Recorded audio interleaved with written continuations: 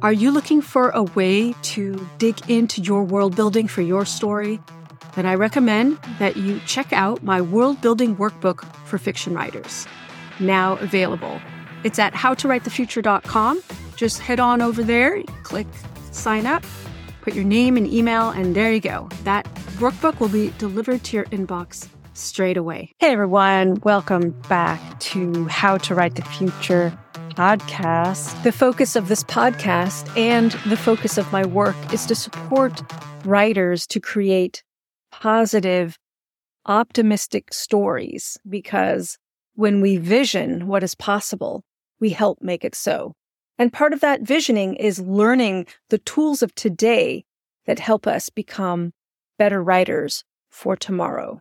Part of becoming a better writer is also learning how to become a better marketer of your fiction and of yourself as a novelist. I also want to encourage you on being an innovator in the way that you bring your stories out into the world. So join me on this 3-part series where I interview 3 historical fiction authors who have come together to create a collective to market their work. Welcome to the second part of our interview, where I talk about money and other essential elements to marketing as a collective.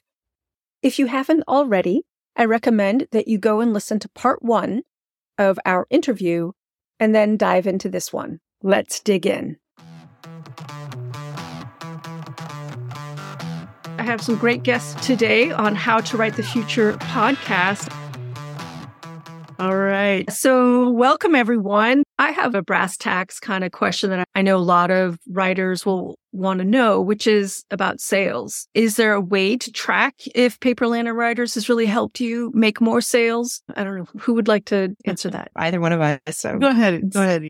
It's actually hard to track because my first book came out February of 2020, an auspicious time, which was also coincided with the beginning of Paper Lantern Writers. We went live January 1st of 2020. We had been meeting since October, had a little bit of a soft launch in December, and then January was when we really started in. And then my book came out, and then the world shut down. So for me, it was hard to say, yes, Paper Lantern Writers made a difference. I believe that it has. And the reason why I believe that is we put out an anthology together with new content just last November. And that meant that it was short stories from each one of us. And it also meant that my readers might buy it. But so Linda's readers are going to buy it as they want to know what's happening in her short story, but then they're going to get my short story as well. And I really do firmly believe that if you just put your work out there, you can get eyeballs on it, which is the hardest part. Eventually they're going to read it. So I do think that it has helped. Yeah, I hear you. I know as an author, I know how challenging it is to track all that and what comes from where. I feel like we covered a lot of the benefits of being in a collective, and I hear cross promotion across multiple channels of social media, a list, and I wonder, oh yes, Anna, I see a hand raised. Yes.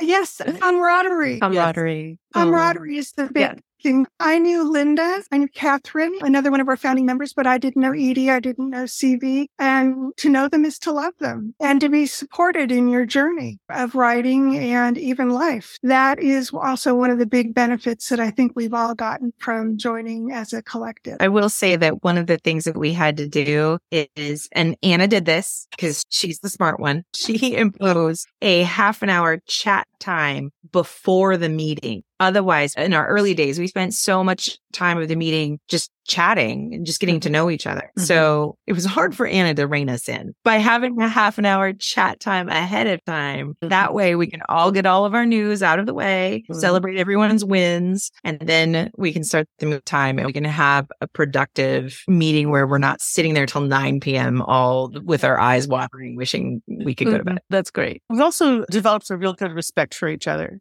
We do a lot of listening to each other, as well as we feel free, able to speak our minds in the meetings. We don't feel, maybe I'm speaking for myself, but I don't know about the newest members, but I think most of us are pretty easy about speaking our mind and listening too, which are both are very important. I'm a person who I get an idea and then Edie jumps on it. She goes, yeah, the two of us are great. And I'm like, okay. Now, let's think about that. So we need both the excitement and the balance. And we seem to have found that really well, knock on wood. That's wonderful. So it's a great balance of personalities, working styles, and also it sounds like a respect for each other's approaches and strengths. Let's talk about challenges. What are some of the challenges of running this kind of community? Agreement. You want to say more? Yeah, for the most part, we've been very lucky that we do come to a consensus pretty easily. There have been a couple sticking points over the years, and we have made our ground rules of what happens and how do we solve things. But it did take some trial and error, especially in the early days. It was a lot of work. We demand a lot of work from our members. It is starting to ease up now that we have this high level of membership. For us, 15 is a lot since we started with 5. So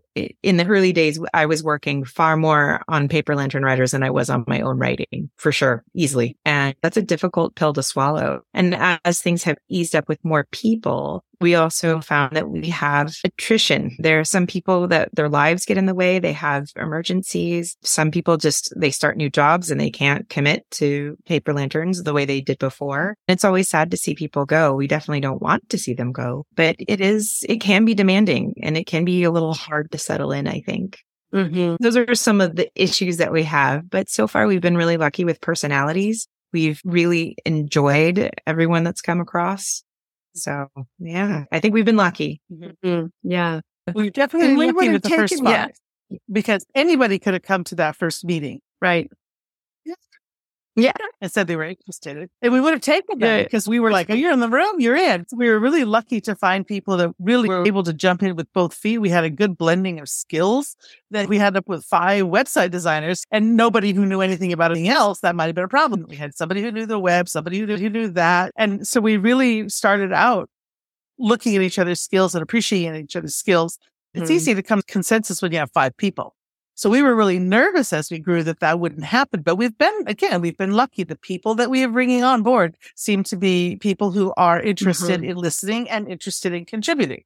And as long as you have that balance, it's going to work. That's great. Edie, you said you had a way of going through challenging conversations or coming to consensus. Is that the case? So you have a procedure or a process for helping work through difficult conversations? We do have a member handbook, and in the handbook is all sorts of delightful information. Okay, if we don't come to consensus, how much of a majority are we going to have? And how do we go through that voting process? Part of our executive committee is that we whittle things down to easier decisions. So in the executive committee, we have a meeting before a meeting, and none of us want to waste our time having a meeting about a meeting. That's ridiculous. So we do really hard work having the conversations, trying to talk out all the different perspectives so that we can discard extraneous information. And then we can present the general membership and say, okay, we have discussed this option, and this option. We've come to decide that really it's best for this one or this one. Everyone vote choice A or choice B, because that way we've already excluded C through Z because we had the big conversation. We did talk it in every which way, because having that conversation with 15 people is a lot harder. And we try to make sure that the general membership knows that they can come to the executive committee meeting. You are more than welcome. If you keep showing up, though, we're going to put you on it. Is the executive leadership, is that self-selected? Do you have elections? What is your process there for leadership? We volunteered. Right. Well, we didn't have an executive committee until maybe a year or 2. And it was because we come to a couple of, not crises, but times when we were taking too much time in the general meeting. And Catherine said, hey, how about an executive committee? We're like, oh, no, we don't want too much organization. But it turned out that it really was very useful. And so it was like, who wants to be on it? And it just seemed obvious that Linda, Edie, and I, and then another second-year member would be on the executive committee. So these were the members who would really get together and look at things, spend the time, think about it, and be able to recommend a few days later to general membership what to do. But we didn't start out with a partnership agreement. No. We started out with 5 members who were just very agile, as you would be in software development. It's like, let's try this. oh, this isn't working. Let's try this. Oh, this works. So we were just ready to try things and discard them and adopt them at various times. But a lot of our superstructure came much later, as I think it should. I think we could have buried ourselves in partnerships agreements and, oh, what are we going to do if we do this? And what if this happens? And what if this person does this? That just would have absorbed too much of our creative energy. That's very savvy. And it sounds like, especially with your background and in project management, that you were able to help guide that process forward. That's really exciting. I wanted to ask about the diversity in your group. Besides the 3 subgenres of historical fiction represented here, what are some of the other kinds of historical fiction writers in your group?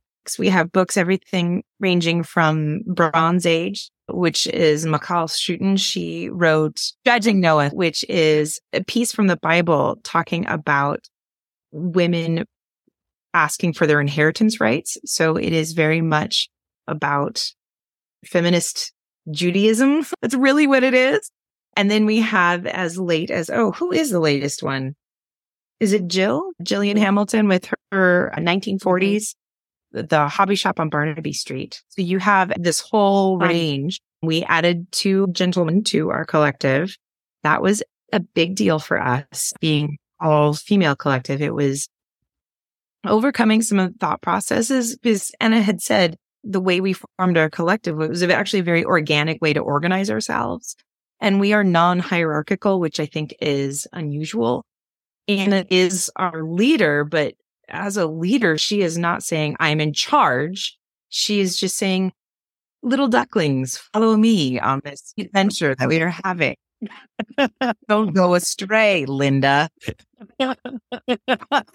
Edie, not that way. That's not the direction we're going. So adding the idea, not these gentlemen in particular, but the idea of adding a different energy into our collective, we had a lot of discussions about it. A lot of discussion. Well, in addition to adding a person in England and a person in Eastern Canada, we had been mostly California based. We have one in Denver. We have one in Illinois. So we're branching out in time zones too, which makes meetings tricky.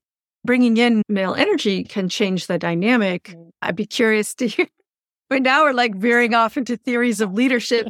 I've noticed that if you bring a whole bunch of women into a house, everything will get done and will kind of self-sort into, well, I'm good with the kitchen stuff and I'm good with the kids stuff, or I'm good with the garden, or I'm good with the vacuum, right? Generally, women they'll step up. They'll step up, but also they won't necessarily be fighting over, well, who gets to chop the food or do the dishes, or, right? There's almost like a natural sorting process. And even in groups of women who are creating something like what you're doing. And I've experienced this. I created several anthologies. And once I found out everybody's strengths, then I was able to ask people to step up, like you were saying. And with male leadership, I've just observed throughout the years that there tends to be more of a hierarchical way of doing things. Again, just very organically. And this isn't necessarily fixed in stone. Some other conversation we could go into why this all might be. I'm just curious if the men who've joined your group, they've come in saying, yes, we are happy to be a part of this collective, and we are happy to see how you have run things, and we want that. Yeah. And so far, everything has gone really wonderfully. We have a lot of different, I would say almost different cultures coming at us now that we've added English and Canadian into our American group. One of our new members is Ukrainian. English is not her first language. So we are getting a lot of different cultural backgrounds put together. One thing I've noticed, I've lived all over the country. The unspoken subtext of communication is fascinating because it changes from region to region. And what saying nothing means region to region is very different. And so it's fascinating sometimes to see how that can work. Of course, we're on Zoom when we meet. So that makes people reading very challenging. So I don't know. I assume that everyone's doing okay because no one has said otherwise, but I could be wrong. Yeah. That's fascinating. As storytellers, we're already working on cross communication. You're all conveying historical periods. I write futuristic, so I'm making it all up and trying to convey different cultural things happening. So I find that fascinating what you're all doing. So let's look into the future in terms of, are you going to continue for the foreseeable future?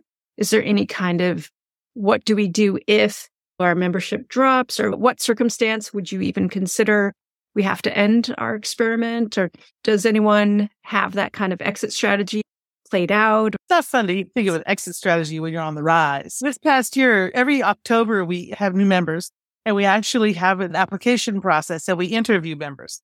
And so that was one of the questions we asked the male members. You're joining an all-women group. Are you aware what that's going to entail? Are you ready for that? And they were very, oh yeah, we're aware, we know, and we're historical fiction writers. Therefore, we deal with women all the time. A lot of women female writers. So they were very open about that. And that has worked so far.